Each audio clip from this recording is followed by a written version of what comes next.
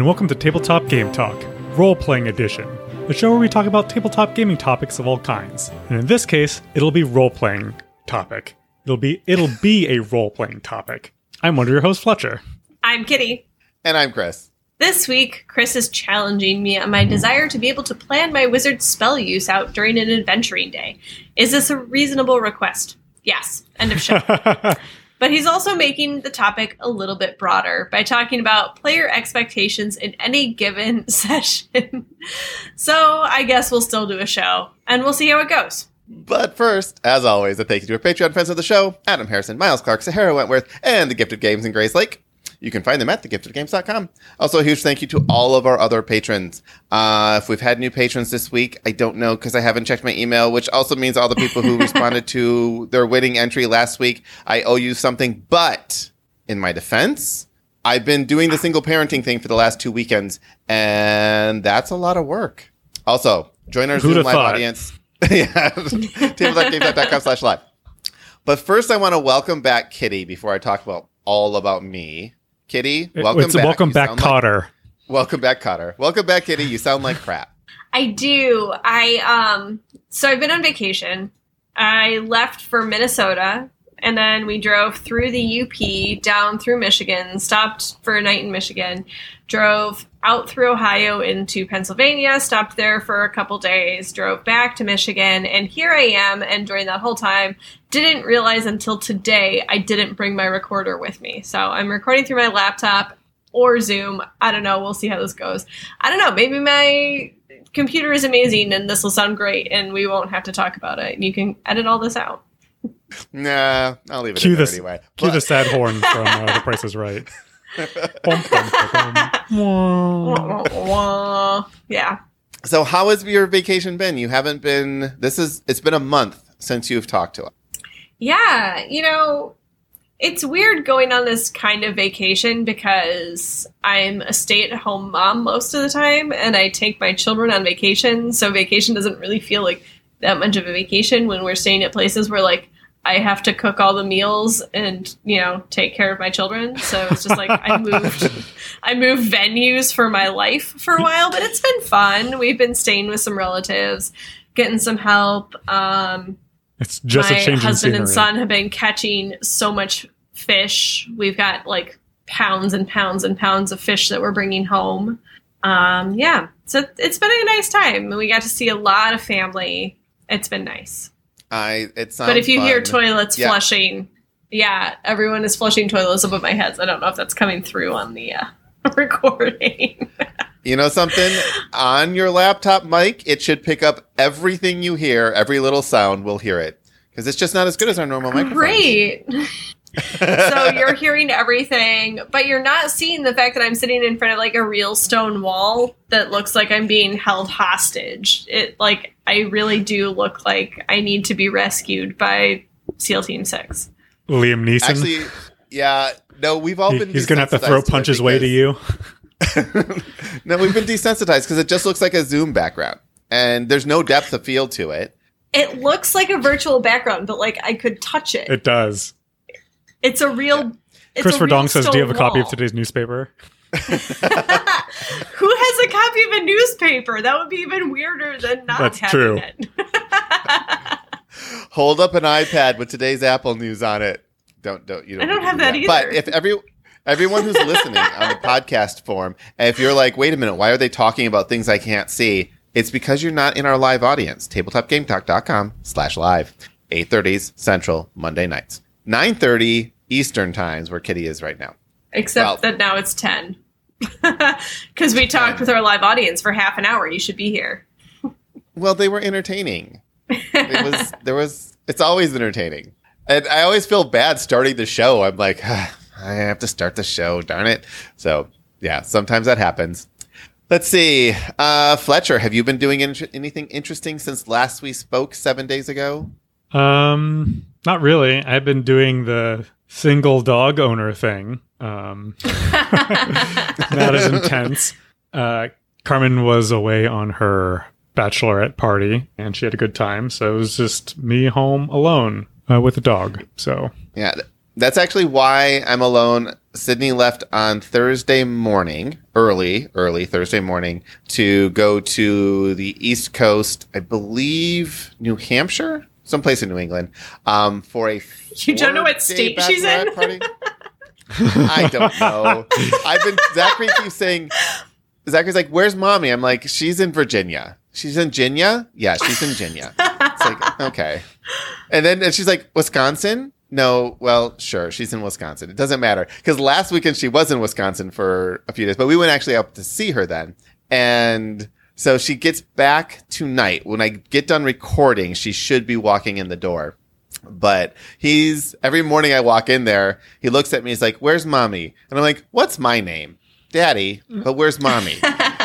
I'm just like, fine. But he's been great. And basically what I've been doing is I'm like, all right, they're mine.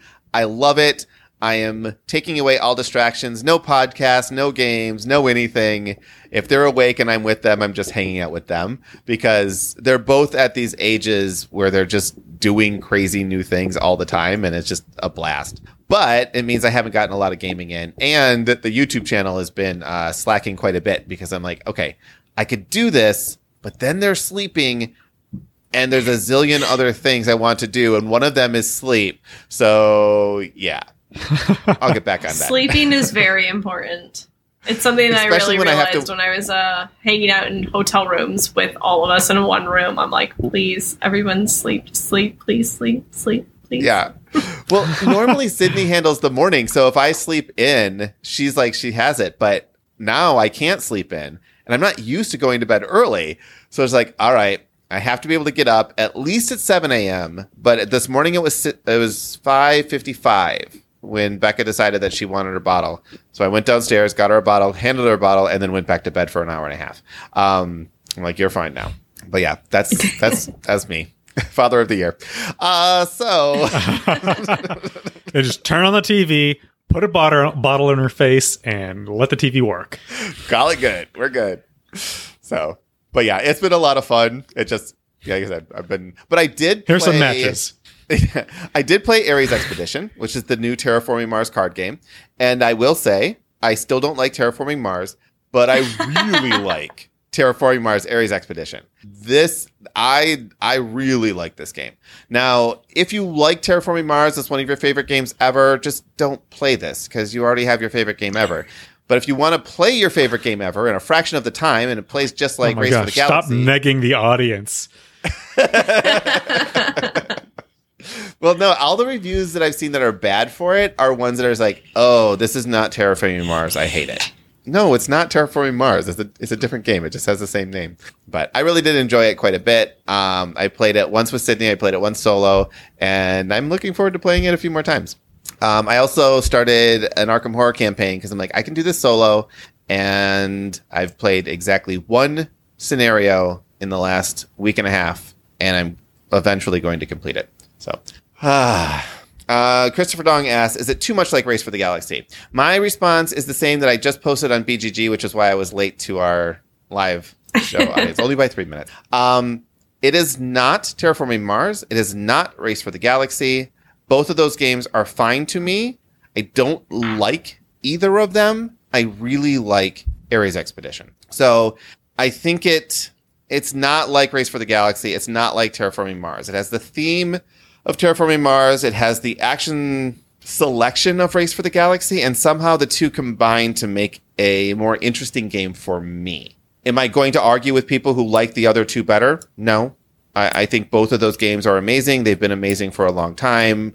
And if you like what those games do, you're going to like those. But if you like on both of those, try Ares Expedition because I'm on both of those. And Ares Expedition is a much more fun game for me. So that's our review segment for Tabletop Game Talk, which we're gonna bring back. Doesn't normally happen.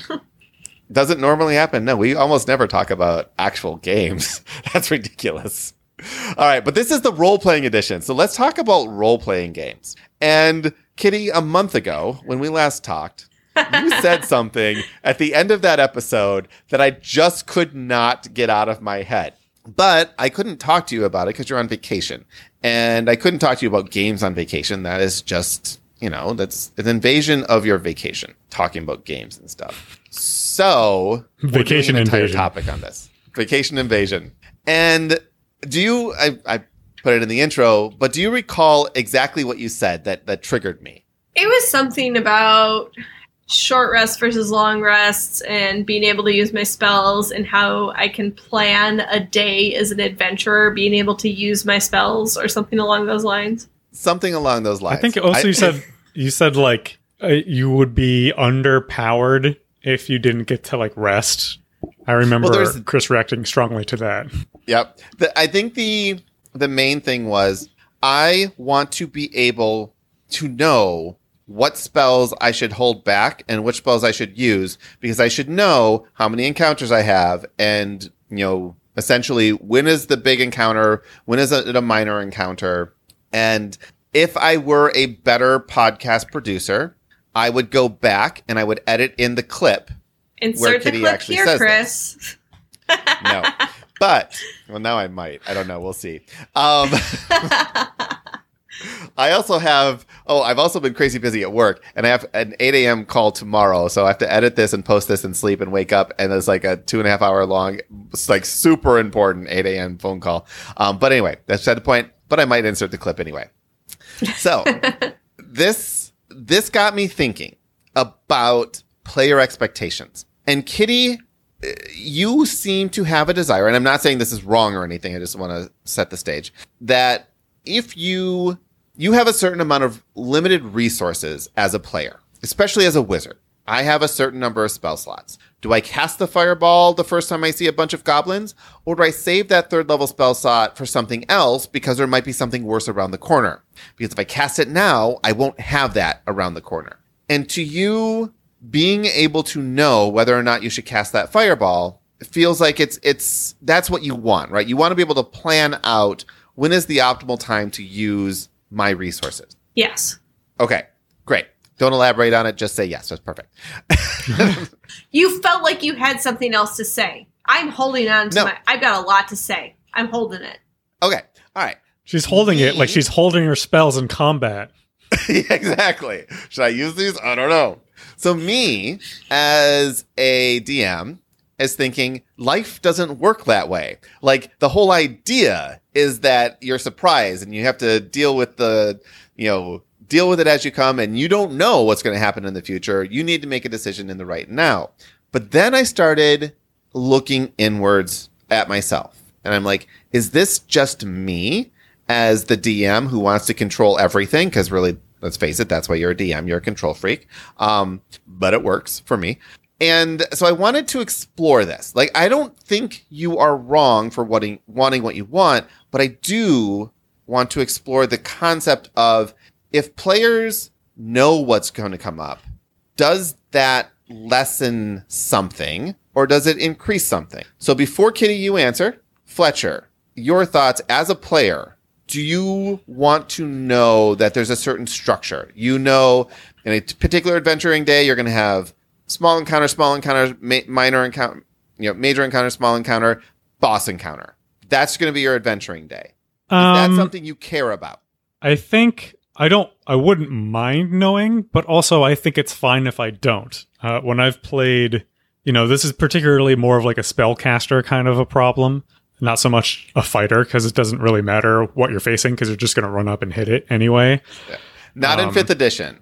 In 4th edition, it did matter because everyone had... Yeah, but in 5th edition, yes. This would be more of a caster limited resource problem. But think healing potions or limited charges on magic items. Like, it could apply to more than just a casting class. What I realized is, like, because I wanted to hold back in the beginning, too, because it's like, oh, but this is just, like, this is just 4 goblins. I don't know if I want to waste this on this goblin here when I could use it later. And then what would eventually happen is I wouldn't use it all that session because I'd just be waiting until like the next bad thing. But instead I decided, you know what I want to do? I want to have fun.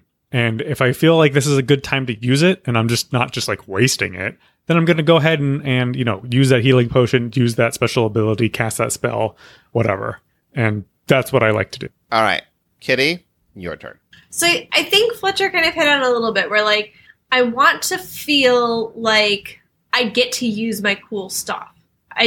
But I also don't want to feel like I'm wasting my cool stuff. I only get so many cool things in a day that I get to do. And I want to make them count. So when I'm in an encounter that feels on the line of like, is this worth using my resource or not? Is this worth, like, Fireball isn't a great example, because Fireball, I just hold on to until I see a cluster of enemies. Whenever there's a cluster of enemies, it is a good time to Fireball. But something like, I have this thing that I really want to do. I am a wizard, but I have Shadow Blade as a spell, and I have Blink, and I have Mage Armor and Mirror Image. And I just have this really fun idea of this little gnome wizard. It's almost like Nightcrawler, where I like pop in and out of existence and just move around planes, and I get to like pop around the battlefield dealing damage. But D&D isn't made to do that. There's not a lot of encounters where it makes sense for me to be able to do that. So when I see an encounter where I can do it, I want to do it. But if it's not a big enough encounter, it doesn't seem like a good use of my spell slots, because it takes like 3 spell slots just to pull this off, not including Mage Armor, which I cast at the beginning of every day because that's what mages do. So, I don't know, it's really frustrating as a player to know that there's sort of a formula that I need to hold off because there's going to be a big battle at some point, but not know exactly what the formula is because DMs love to mess with you. I agree with that last sentence. Yes. Actually, just the last sentence after the comma. I agree with all that. DMs do love to mess with you. And again, I don't necessarily disagree with that. And that's why this episode is titled Player Expectation. Because part of being a good game master, good dungeon master, is trying to accommodate the player's expectations as much as you can, but also throwing twists and monkey wrenches in there every once in a while to break that formula. Because if I just did the same thing every time, it would actually become boring pretty quickly, right? It's like, all right, I know in the first 2 encounters, I should just use my cantrips because I can cast those infinitely. On the 3rd encounter, that one's going to have a little bit harder, so I'll use a 3rd level spell. But man, when that 5th encounter comes, then I can unload and I can do all of these things. And that's fun the first time. And maybe the 2nd time. Possibly the 3rd time. And then it just becomes repetitive. And it's not as much interesting anymore, right? When you are able to do this gnome blinking shadow blade death murder chant ritual thing, you are going to remember it forever because I'm only going to let it happen once. Have you done it yet successfully? I think you've done it like once.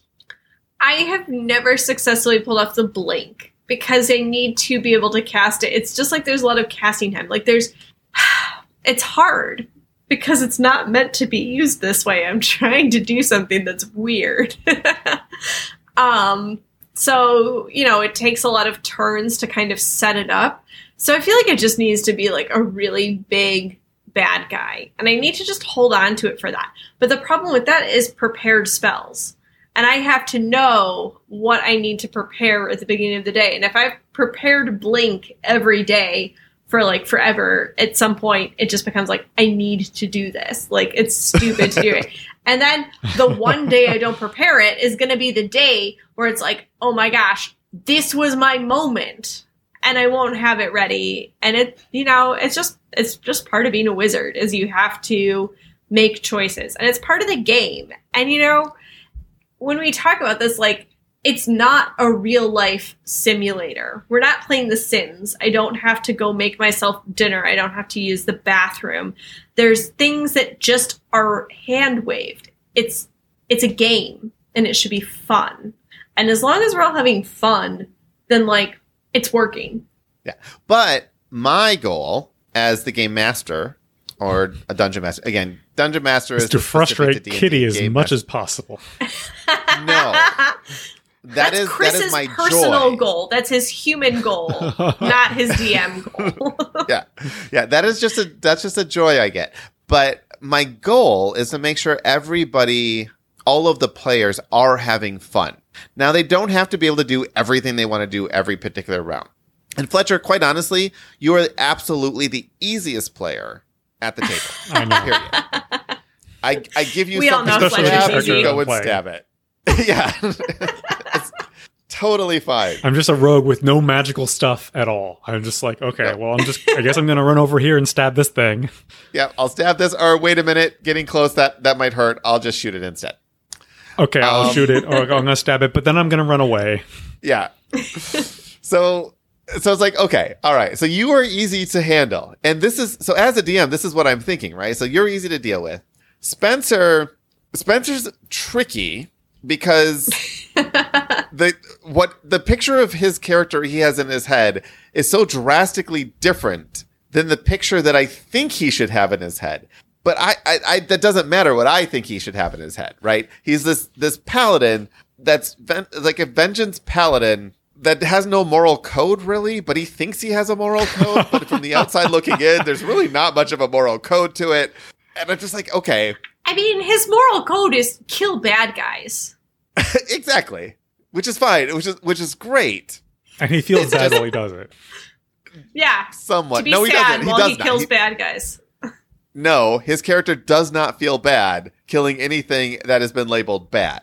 And that's where the moral code difference changes. And that's why we had, I don't know, this was like 3 or 4 months ago, where we had the entire topic about, should evil creatures, should there be moral dilemmas in a role-playing game in general? But that's fine. Spencer's still fine because he will make his own fun, right? Hey, levitate me. I'm going to spin around in the circle and axe kill everything, and it's going to be all great. Cast all your spells on me. Sydney is pretty easy because she just wants to do the craziest thing possible. And as long as I can... Is that easy? Let her ride...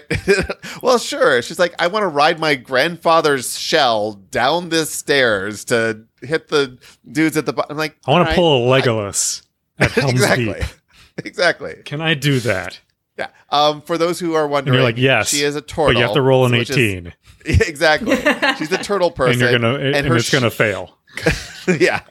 Her shield is her grandfather's shell. And so that's how that works there.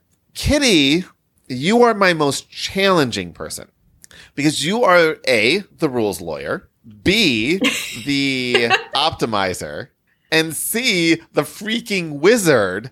And the wizard's always complicated. But I still want you to have fun and have like your moment in the sun, right? Like we had the conversation about your magic missile wand, right? Well, it's boring. All right, it is boring, but it's such a powerful artifact. So I get it. It's boring. That's not something we should focus on. So this whole thing is just trying to figure out a way of making you. That's why I was like, happy give me. If you think it's boring, then give it to me because I'll use the hell out of it. Exactly. So, See, and but that's like you why get when your you said, cool moments somewhere else. Like you get to do like the traps, and you are like the walking ahead of the party proceeding. You like have your special place to do things. My special things are blow stuff up. So if you give me a wand of like No, you sort kill of rooms blow full stuff of up, troglodytes. yeah, that's the fun Your part for special- me. Is like I get to do cool stuff with magic. And, like, if you give me a wand to, like, do okay stuff with magic, it's just not as exciting. See, and here's the thing. Because we've been doing all of our games online, and you're a gnome who automatically gets Minor Illusion for free, your cool thing is just speaking in Giphies. Like, that is how I know your character is, he's just, you don't really say much. And all of a sudden these Giphies roll up, and I'm just assuming that your wizard is making these things appear in the air. And that by itself is cool. I love it. It's like the robot and Flubber.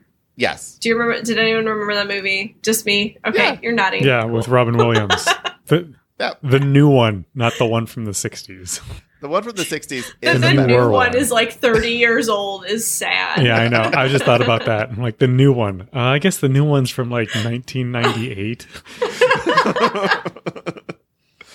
All right, so I have a new question. plan, and I'm just turning into Rob, where my new plan is we should just kill off my old character, and I get to play my new character, which is going to be a wacky bard.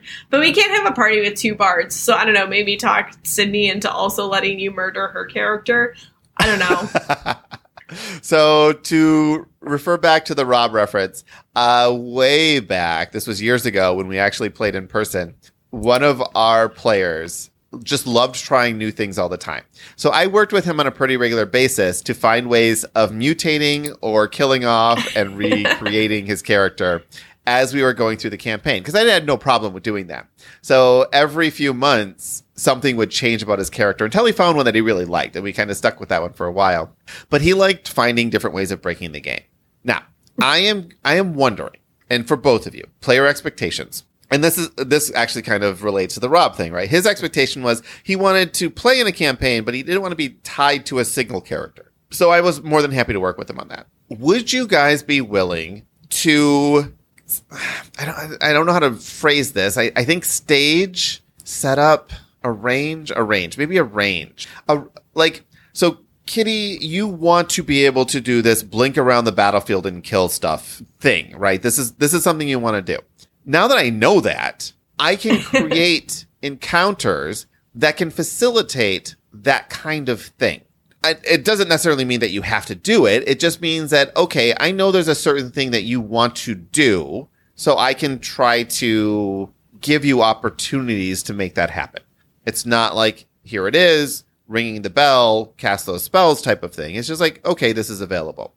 Does that lessen your enjoyment? If I'm like, okay, there are 5 big bads or medium bads around this encounter. They're all spread out. Fireball's not going to work. Fletcher's just running and hiding because, oh, ouchie, any of them can hurt me.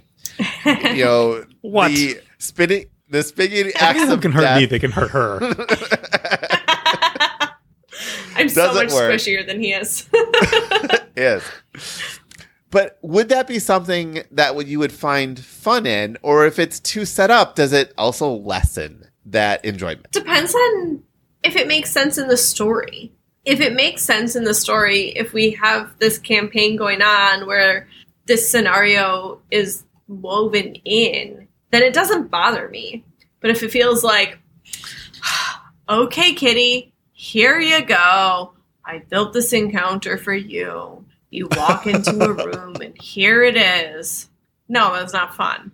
And I trust you to, make these things work.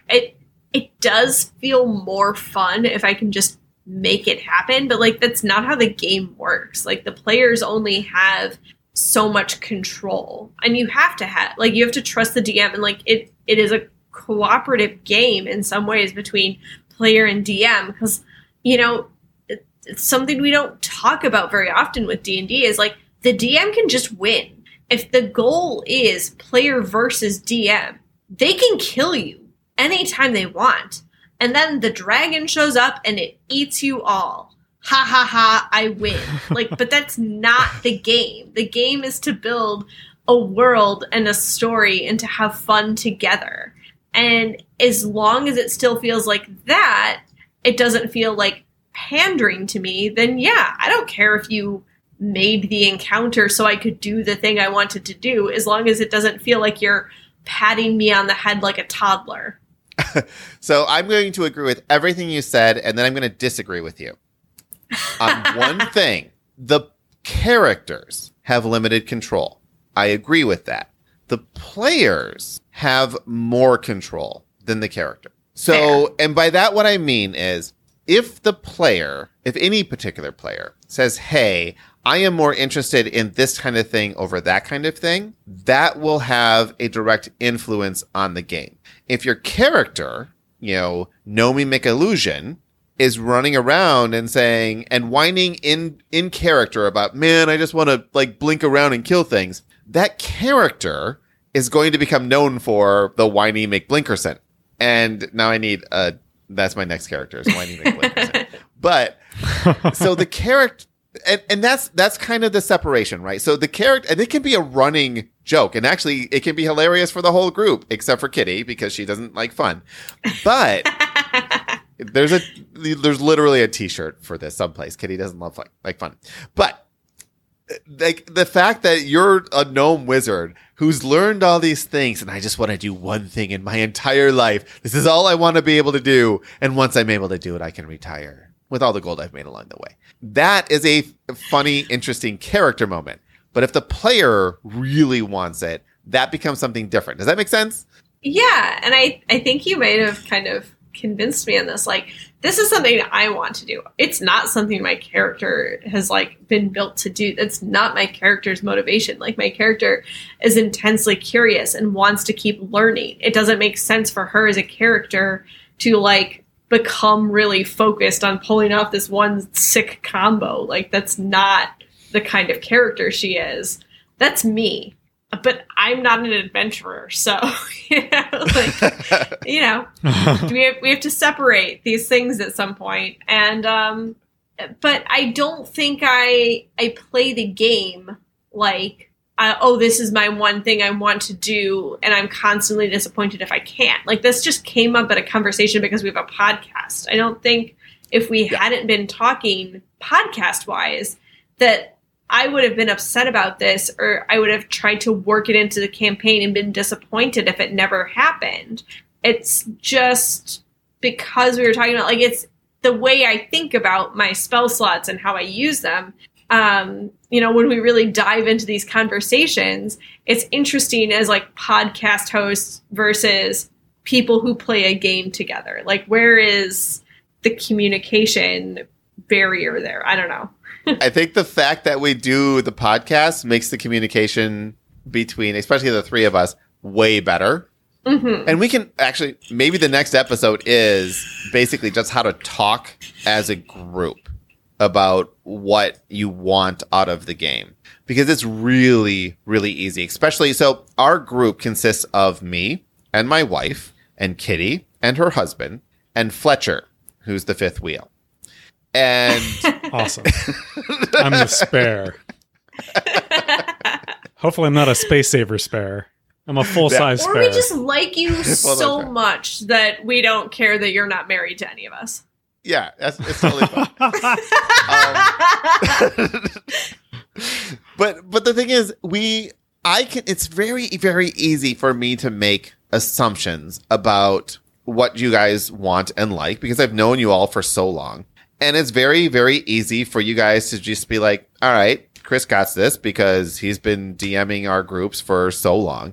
And you almost forget to have these kinds of conversations. But they're very helpful for me. Like, they're super helpful to me. And, Spencer's not here with us today because recording issues and problems and vacations and all of that. But like, Spencer he's hanging out with his mommy. Yeah. He GMs the vampire game. And I have mentioned to him directly, but it's actually really, really it's hard to have these kind of conversations. Whereas, like, I don't enjoy Vampire. I don't enjoy the game. I don't enjoy the system. I don't enjoy the campaign. I don't like anything about it except for the people I'm playing. Even Spencer. Spencer's I don't like Spencer. Right. He kind of smells bad. He does. It's just whiskey breath all the time with that one.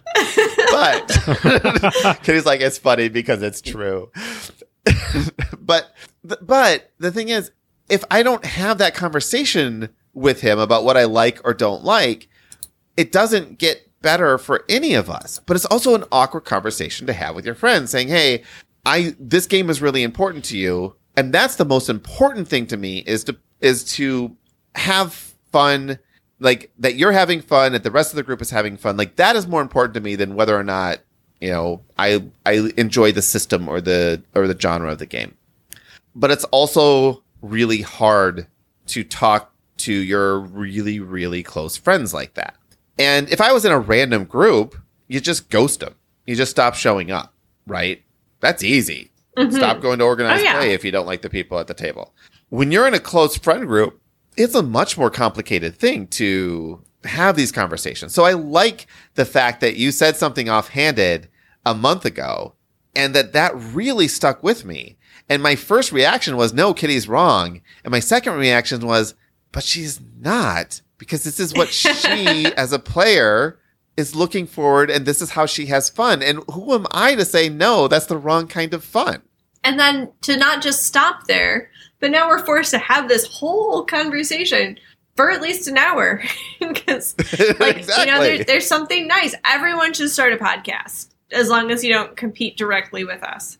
Highly recommend it. The people you enjoy talking to, make a commitment to spend time talking to them. It brings out a lot of topics and it's really fun. And I was trying to explain to people what a podcast is all week. So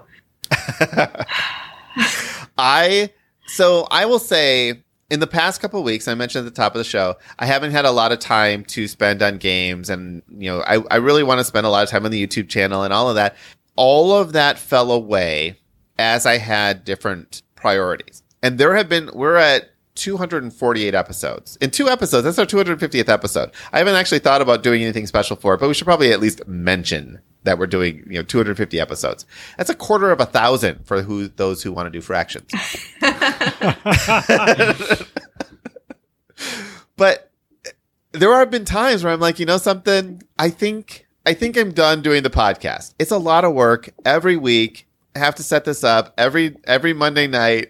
I procrastinate till 2 a.m. before I do the final edit, just, to put this out. It's a lot of work. And then I think, I love games. I love talking about them. And I honestly, I do this all the time. I love talking about games. That is not a problem. But if we didn't have the podcast, I wouldn't talk to you two almost ever, without a routine thing, because Fletcher works at a different place. Kitty, you live hours away at this point. We'll always be close friends, but that regular cadence is important. And that's why the D&D game, to bring it back to role-playing as the role-playing topic, that's one of the most important things about the D&D campaign is being able to get together as a group. And we usually get together and the first half hour of any of our quote-unquote gaming sessions at least is just talking. And I do that on purpose. I get some people let's just get to the game. We don't have a lot of time to play. It's we'll get to the game. We'll play. And I love it, except when you guys start talking shop and me and Sydney just tune out. And at some point we were like, have you tried ThreadUp? Yeah. A couple weeks ago was bad. Yes. But having those you guys were all taking some sort of coding test.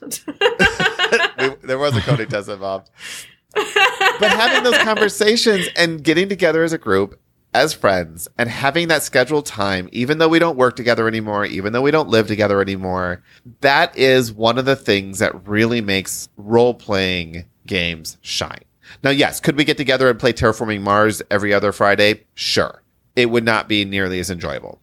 But we could do that. But role-playing games allow us to just put our personality into it. As it allows us to see Grumpy Kitty, who's just too tired and, has to... I can't be happy. I'm just gonna, and I love all of that. And as a DM, I want to make sure that you guys are always having fun. And if that means meeting your expectations and actively having these kinds of conversations, that's awesome. And if you are a DM and you are working with your group, you don't have to start a podcast to have these conversations. You can simply say, and this is actually really hard. How do I ask for feedback, right? Fletcher, are you having fun with the game? Yes. All right. Kitty, do you like the adventure we're going on? Yes. Sydney, what do you think about the night? And her response is, it was so much fun. Oh my God. Spencer. I was really hoping she'd just pop into the room. I thought you could see her and we couldn't. Fingers crossed. But that would be her response. She's always having so much fun. She's just always so excited to be there. Yeah. So, and that doesn't actually provide a lot of feedback to me. It means, okay, everyone's happy doing what they're doing. But Spencer actually does this more than anyone else. He will be like, hey, I'm interested in following this storyline or doing this thing. And for him, so it makes it a lot easier to work with. Now, he hasn't done it for this because I think for the most part, he's fine with what his character's doing and he's okay with it. But if any of you and I'm talking to all of you, want to have some kind of storyline for your character, just tell me. And for all of you out there who may DM or play in a game and you want to have a storyline for your character, tell your DM. It's so much I'm starting to do that with my character because I was like, I want a really cool weapon. And you're like, okay, like there's a weapon shop here and you let me buy like a legendary weapon essentially for like pretty much nothing. But it doesn't really do anything. It's just kind of like a +1 weapon, but you're like, you need to use it more, learn more about it. Because it makes it so much easier for me. If I know what is going to make the game more fun for you, then it's like, oh, I don't have to guess. Now, I will still throw my own spin on it, right? I want a cool weapon, right. Fine. You accidentally buy a magic item, like straight up, I would have +1 whatever in this magic shop. Oh, there's something more going on with this thing. Now it becomes something that's intriguing. It's a mystery. I do feel like Chris is trying to trick us into playing an entire party of multi-classed warlocks. Like, I don't know that's what's happening, but that's what it feels like is happening, and I'm not falling for it.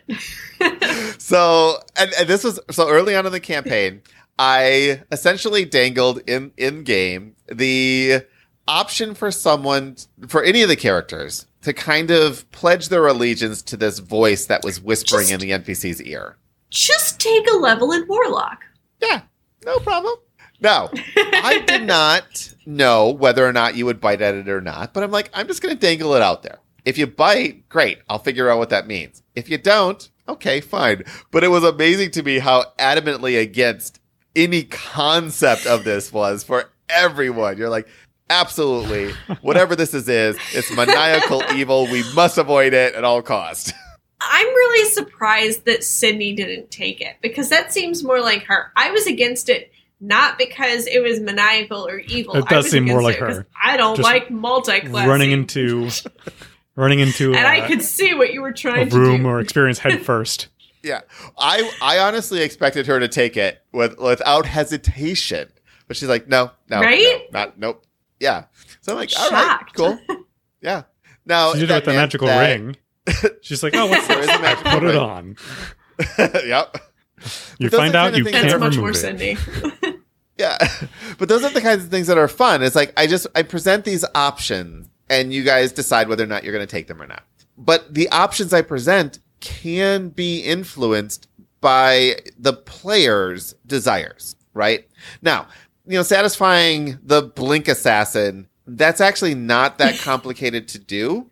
So I take that into consideration. It's like, okay, this is something that's going to be fun for Kitty. It's not necessarily something her character is seeking out, but there are ways that I can add my own twist to this to make it something that's fun for everyone involved. Because literally setting up an encounter that is set up like, hey, these people are standing exactly your blink distance away from each other, and they're all slightly shaded, and, sure that I could set that up, but that's not as interesting as giving you a situation, the Black Dragon situation. Recap here.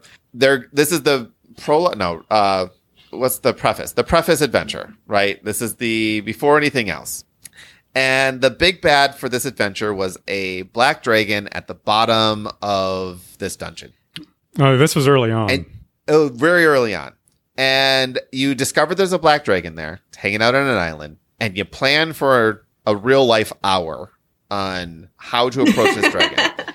And you go in and you alpha strike this dragon where it has no chance whatsoever. It dies within 6 seconds. It made some poor rolls. Now, it made some poor rolls. I think we actually took it out in not 3 turns, but 3 rounds. Yes. In 3 rounds. So basically 18 seconds, you slay the dragon.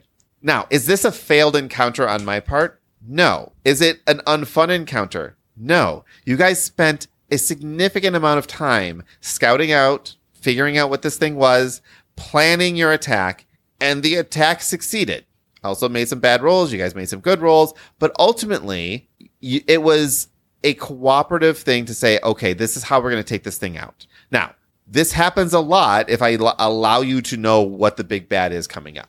Xanathar, in our last adventure, he's floating around in the city, And you guys could have gone out, encountered him, potentially taken him out, but you're like, nah, we're just going to stay inside of here and we won't worry about it and see what happens. Now, Kitty accuses me of planning this whole thing. None of it was planned. I set up a situation.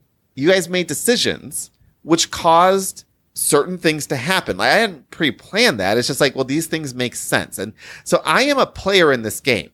And as situations arise to me, I make choices, but it just made sense at the time for Xanathar to enslave you. Like, that just made the right, that was the right thing. And then Kiki Googles it and it's like, oh, you cast this on. It's like, did I? Okay. And she's still, Kitty, you still don't believe I didn't plan all that ahead of time.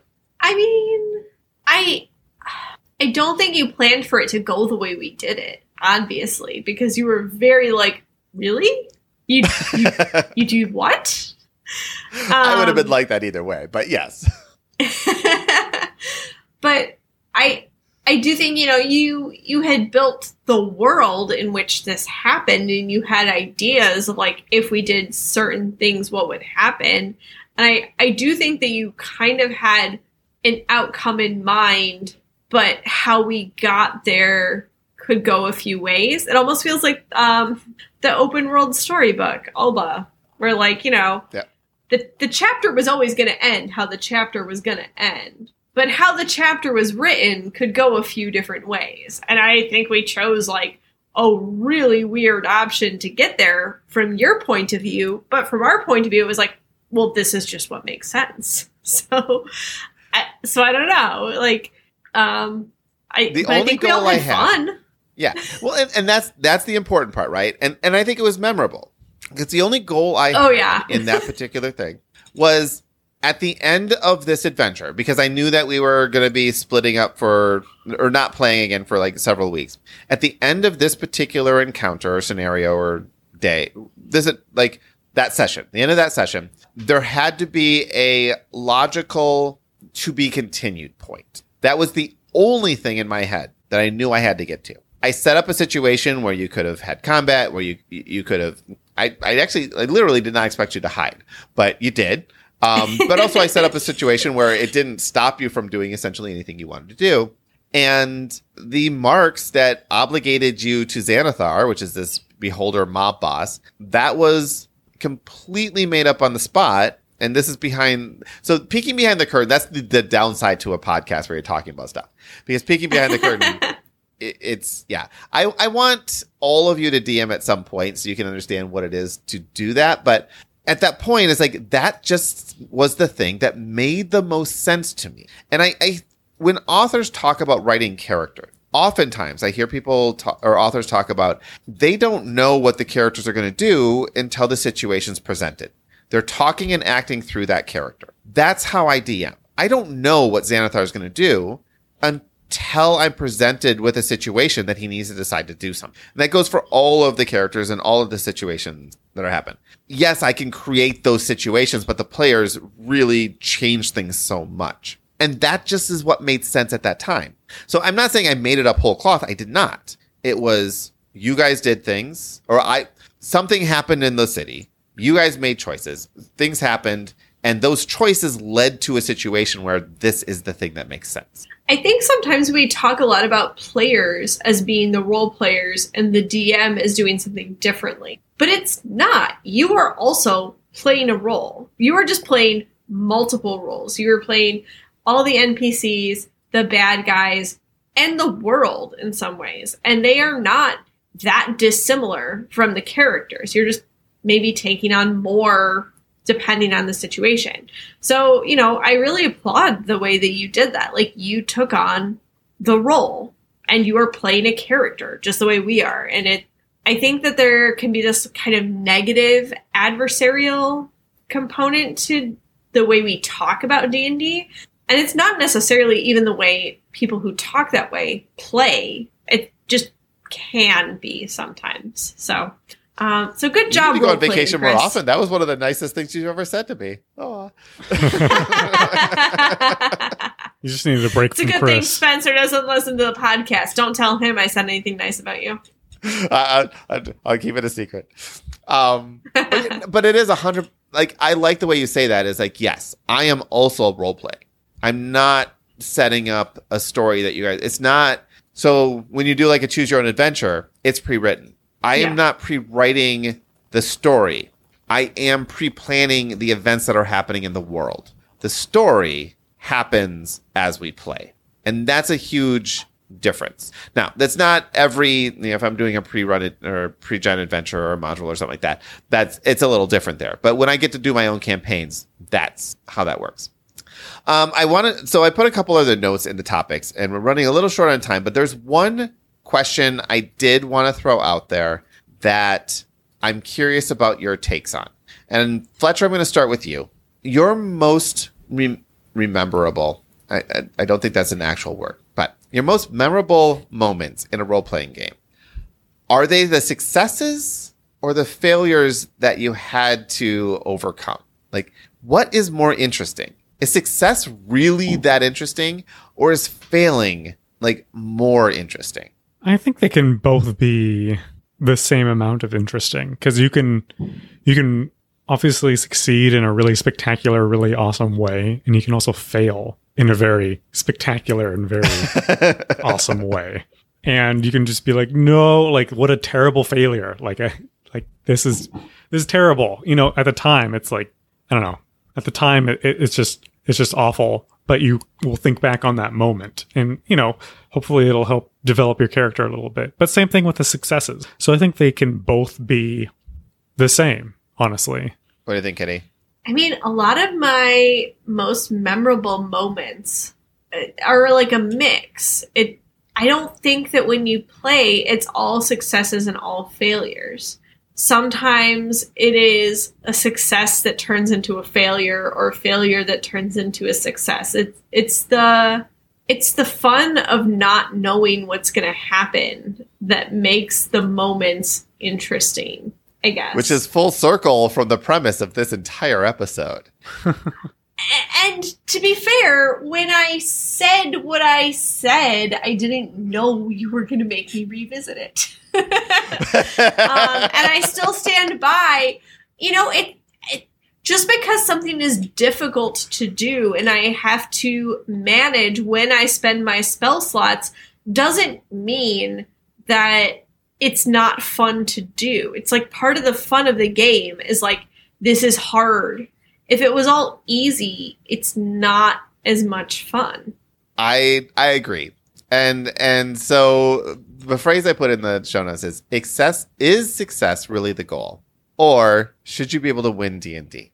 And the D&D has an official podcast. It's the Dragon Talk, the official D&D podcast. And their most recent episode was talking to Satine Phoenix, who's one of the most, basically a celebrity DM as for all practical purposes. And her thing was failure is the interesting part. Success is not. Succeeding at something, that's great. You might talk about that, but probably not if it was just easy all along. If you failed just before you succeeded, that's what's interesting.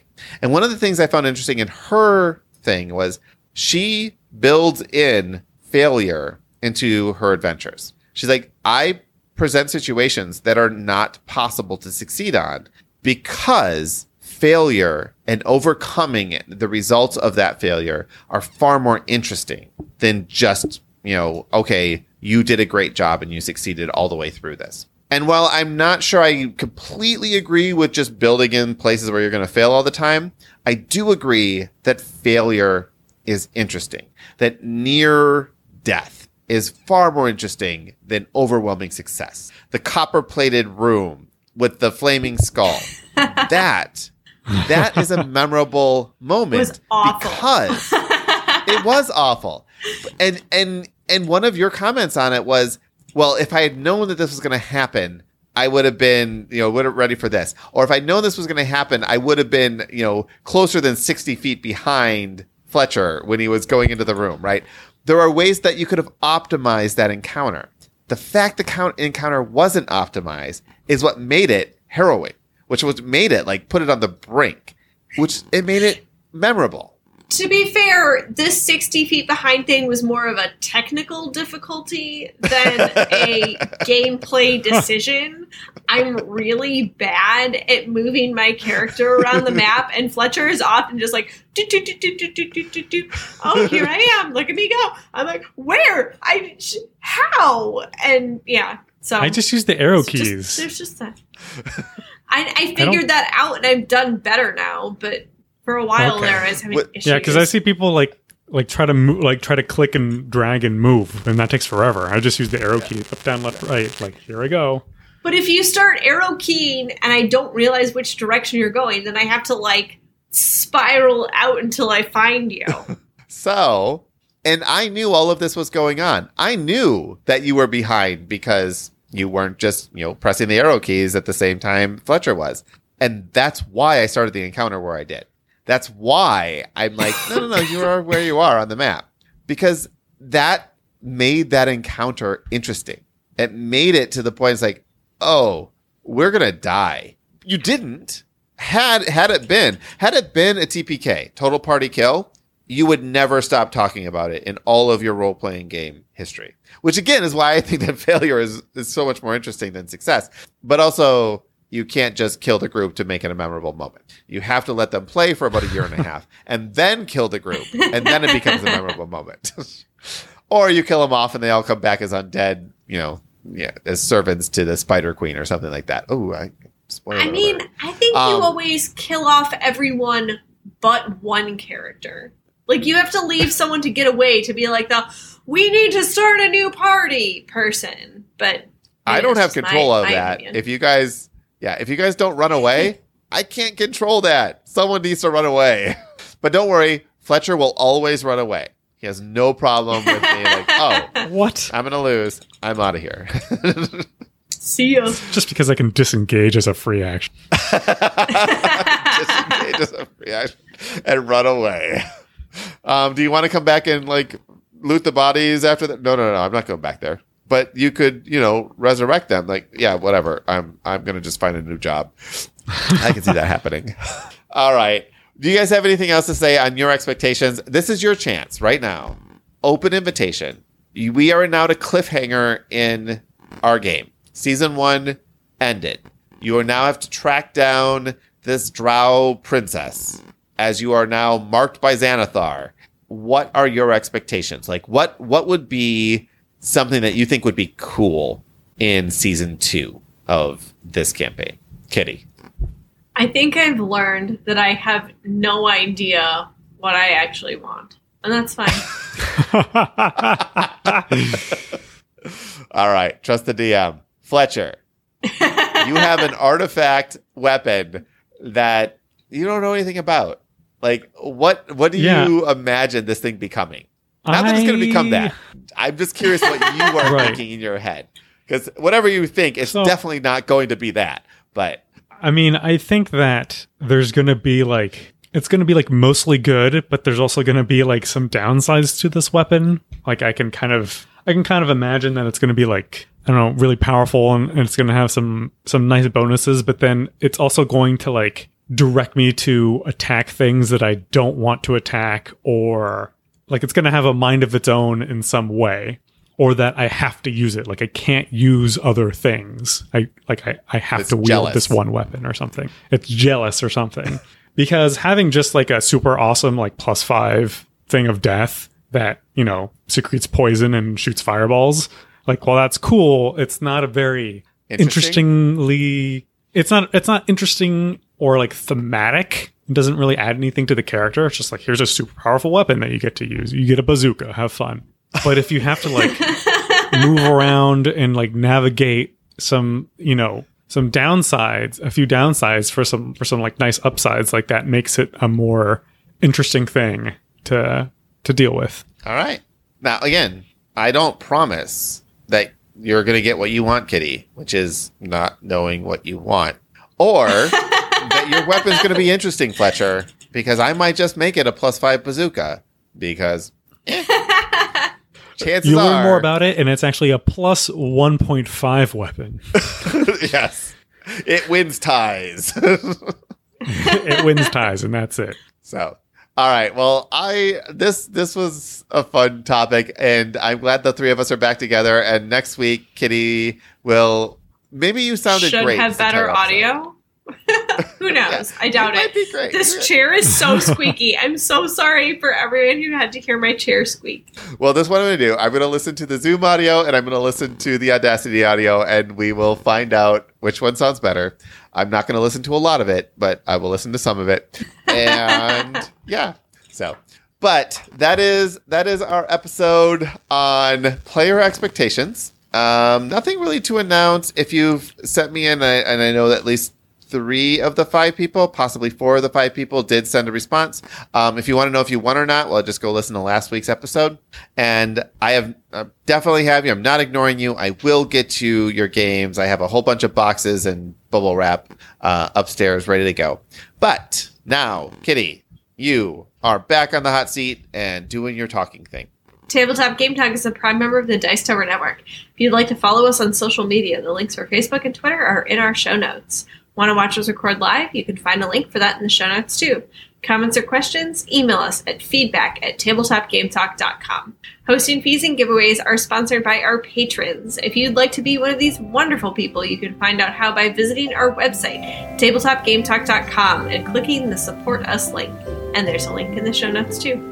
Finally, a huge thank you to our current patrons: Adam Harrison, Miles Clark, The Gift of Games, Sahara Wentworth, Jason Strong, John Lewis, Joe Hoover, Jeremy Fisher, Terrence Miltner, Sean Peck, Christopher Dong, Jennifer Engelbrecht, Brian Arnold, Michael Yanikowski, David Sellers, David Radke, Jason Marks, Ann Reynolds, Christopher Lutko, Stephen Judd, Leanne Verholst, Joe Rackstad, Weatherman Keefe, Paul Raymer, Timothy, Ben Gary, Matthew Droke, David Rank, Nicholas Lotz, Jerry Wong, Seema Reed, Justin Willard, Jason Rodney, Cindy Loom, Eric Hoffman, Adrian Tong, Faz Switham, Eric Solander, Glenn Cotter, John Williams, Sir Sully, Andrew Fayesh, Kamal Berth, Peter Fleming, Gary Bunker, Lightning Steve, Jim Conrad, Dan Seed, Ryan Ellett, Danita Hersey, I think is how we decided that we were going to pronounce that, Sean P. Kelly, Mike Smith, Caleb O'Brien, Don Gilstrap, Aaron Moore, Ron Nelson, Agnes Toth, Charles Pearson, Jesse Wheeler, Ronald Roy, Tony Simpkins, David Garner, and Darren McClellan.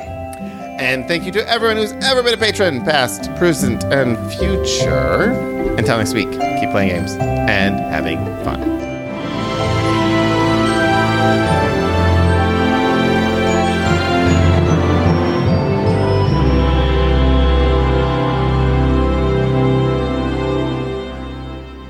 All right, I have no post-credits conversation to say. So, Kitty, most memorable moment of the last 3 weeks of your vacation? The 3 M's. Most memorable moment. I don't know. Wow, Spencer there was caught a no really big failures in fish. your vacation. Wow. Or successes. All successes. There's nothing that exciting. I don't know. I'm sure something will come to me later, but I'm very tired and put on the spot. Sounds like a super awesome Spencer vacation. Caught, I guess that's Spencer what you caught a get really when you go big to fish. the UP in Minnesota. How big was it? My children, it was this 26 inches. 26-inch fish. Oh, wow, that's It was a walleye, in case anyone cares. that's pretty decent. That's like Yeah. 2 feet long, over 2 feet long. Almost 0.6 meters for those who are doing metric stuff. Yeah, I got nothing. That's it? All right, that's fair. Fletcher, most memorable moment in the past month. Most memorable moment. So we've been taking my dog, Marty, to swimming lessons. I know, it's like a thing. But she is terrified of the water. She does not want to go into the water at all. We even got way back months ago, we got a little kiddie pool and put some water in it. And she was like, yeah, nope, I'm not going in that thing. We're throwing treats. We would put her in it and she was like, I just want to get out of this. And she's a golden retriever. She's a water dog. She has webbed toes. She should be good at swimming. So we're taking her to these doggy swim classes. I know, it's the whitest people I know, right? Let's take a swim class. But I got a lot of really cute pictures of my dog terrified swimming. But yeah, it was a lot of fun. Aw. I'll share them with you. I definitely want to see them. Yeah, for me, so Becca is turned, so she's 10 and a half months now. And she is one of the slowest. Well, I don't know because I've just had Zachary. So of the 2 kids I have, she still is not crawling. She has no interest in crawling. She has no interest in really doing anything, but she started rolling around a lot so she can roll to wherever she wants to go. But 2 days ago, I had her laying on the bed and she sat up from laying down, which is the first time she's done that. And I'm like, all right, I'm taking that as a success. You're not a broken child. I will keep you for another week and we'll see what happens. But yeah, I think my most memorable moment really is just, I don't know. I just love hanging out with these kids. They're like really, really cool. So I don't know. Leave it at that. End of show.